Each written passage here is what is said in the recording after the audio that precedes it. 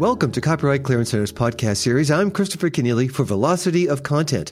It's Friday, June 3rd, 2022. Today, as we do each week, we check in with Publishers Weekly on news from the world of books and publishing. Andrew Albanese, PW senior writer, joins me with his reporting and editorial analysis. Welcome back to the program, Andrew. Hey there, Chris. So from a sales perspective, 2022 is starting to come into focus for the trade book industry, Andrew. The latest sales figures tell an upbeat tale. Yeah, so since our last talk, we've gotten a few additional reports in from the AAP and from NPD Bookscan. And I think, the year really is starting to round into shape. And I think the good news is that things appear to be largely aligning with expectations. We'll start with, by catching up with the AAP numbers, which are now in for the first quarter of 2022. And they show the trade book revenues overall fell 6.4% in March, the last month. We already reported January and February, which leaves the trade market up about 2% for the first quarter over 2021. And we'll say it again, 2021 was an incredible sales year. So to be 2% up over that incredible sales year is quite a feat. Now, overall, across all categories, excluding the pre-K, the K-12 market, which was delayed for March 2022, industry sales were down about 4.2% for the month of March. And, leaving year-to-date total revenues up for publishers about 1.1% for the year. So with quarter one in the books, the industry seems to be holding serve, right? At least in terms of revenues with 2021, which I think is where we expected things would be after the first quarter, maybe even a little better than where we thought things would be after the first quarter. But I do think that this all gives us a little hope that this year, that 2022 is going to be solid, even if it's not going to be a favorable comparison compared to the 2021, which of course was just a blockbuster year. Now, one other thing that I want to point out is that listeners may note the discrepancies between the unit sales being reported by NPD, which were down 8.9% in the first quarter, versus the revenues, which are flat and up a little for the first quarter. And this is something to keep an eye on because we have to understand that even if unit sales continue to fall as expected, publisher revenues could still perform better, right? I mean, not necessarily better than last year, but at least better than the unit sales would suggest.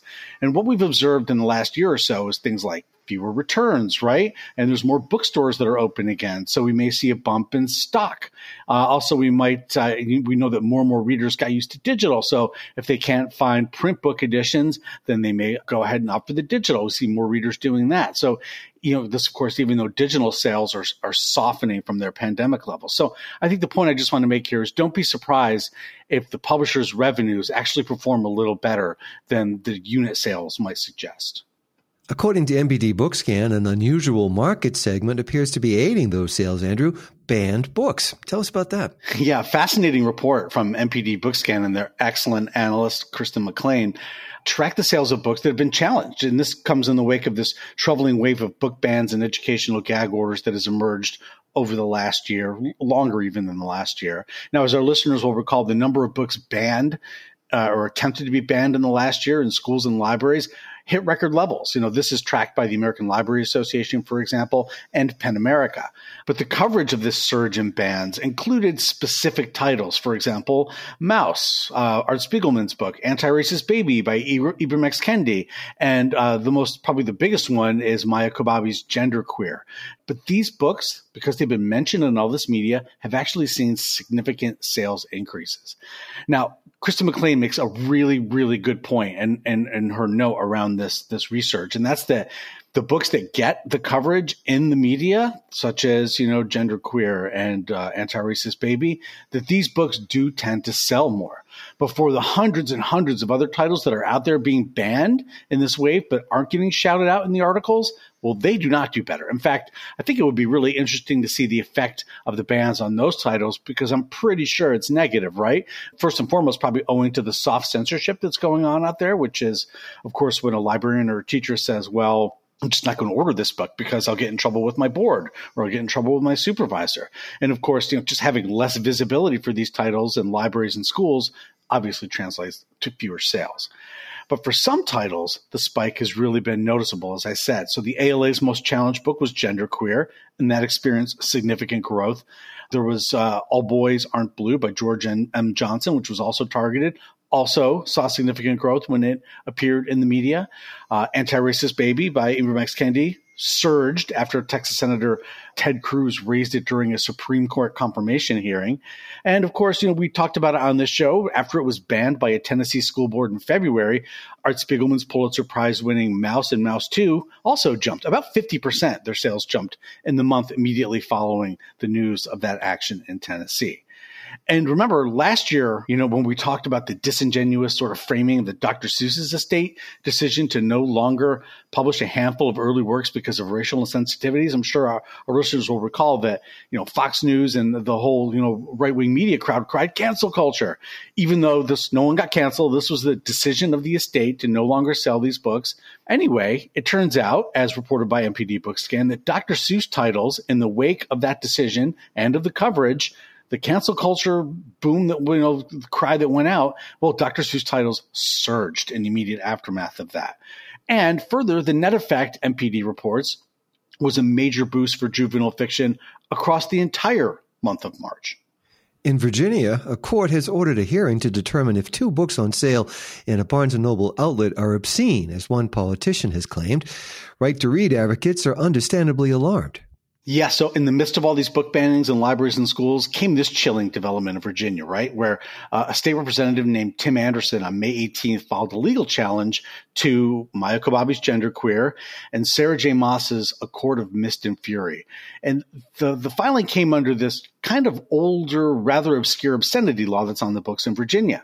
Anderson, we should note, is an arch conservative. He's running for Congress, and he's running for Congress on a platform, you will not be surprised to know, that says he will fight for family values. And on May 18th, 2022, this is what he did with lawyers. He sought an order to show cause, citing this obscenity law, which was granted by the court. The court actually found that there was probable cause that these books, Maya Kobabe's Genderqueer and Sarah J. Maas's A Court of Mist and Fury, might be obscene for unrestricted viewing by minors.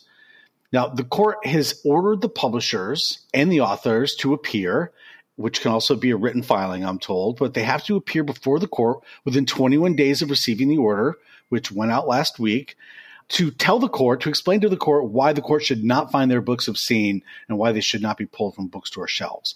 And we should note that a number of libraries and schools in Virginia have already pulled Maya Kobabe's book.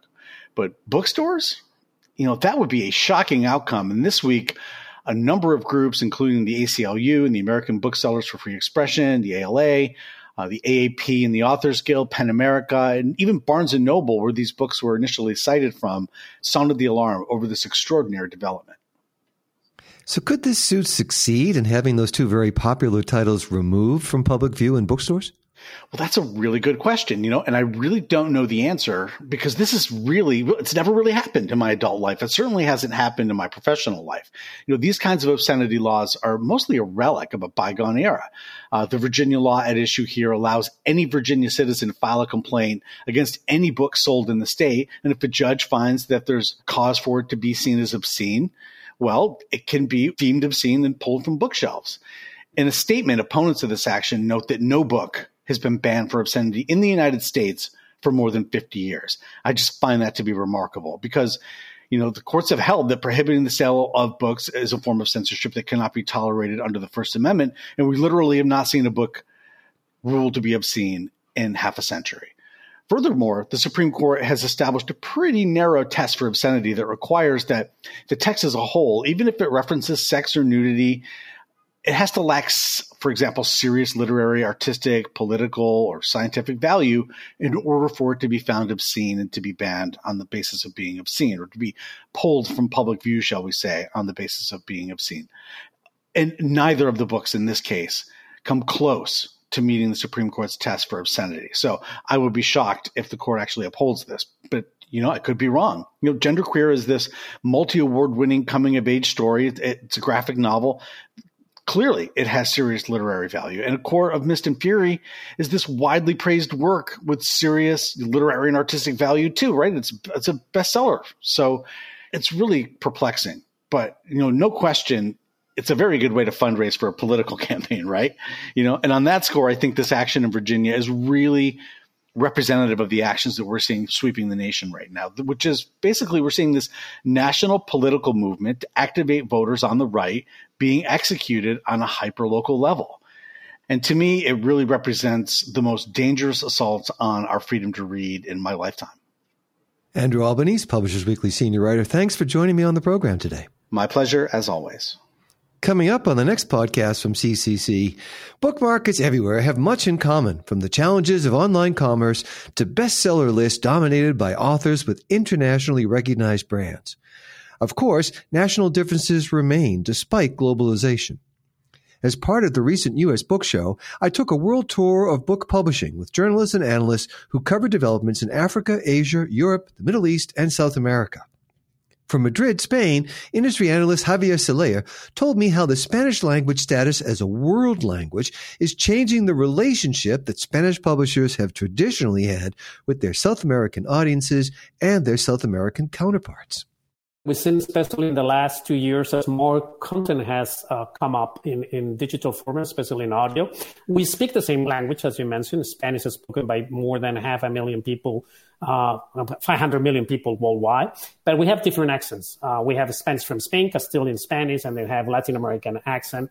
And what we've seen is that Latin American accent sells better in the Hispanic U.S. Market. So many publishers like Penguin Random House and Planeta are producing their audio content with Latin American accent in order to have a better commercial performance in Latin America together with the U.S. market. A World of Books coming on the next CCC podcast. Our producer is Jeremy Brisky of Burst Marketing. You can subscribe to the program wherever you go for podcasts, and please do follow us on Twitter and on Facebook. I'm Christopher Kenneally. Thanks for listening to this Velocity of Content podcast from CCC.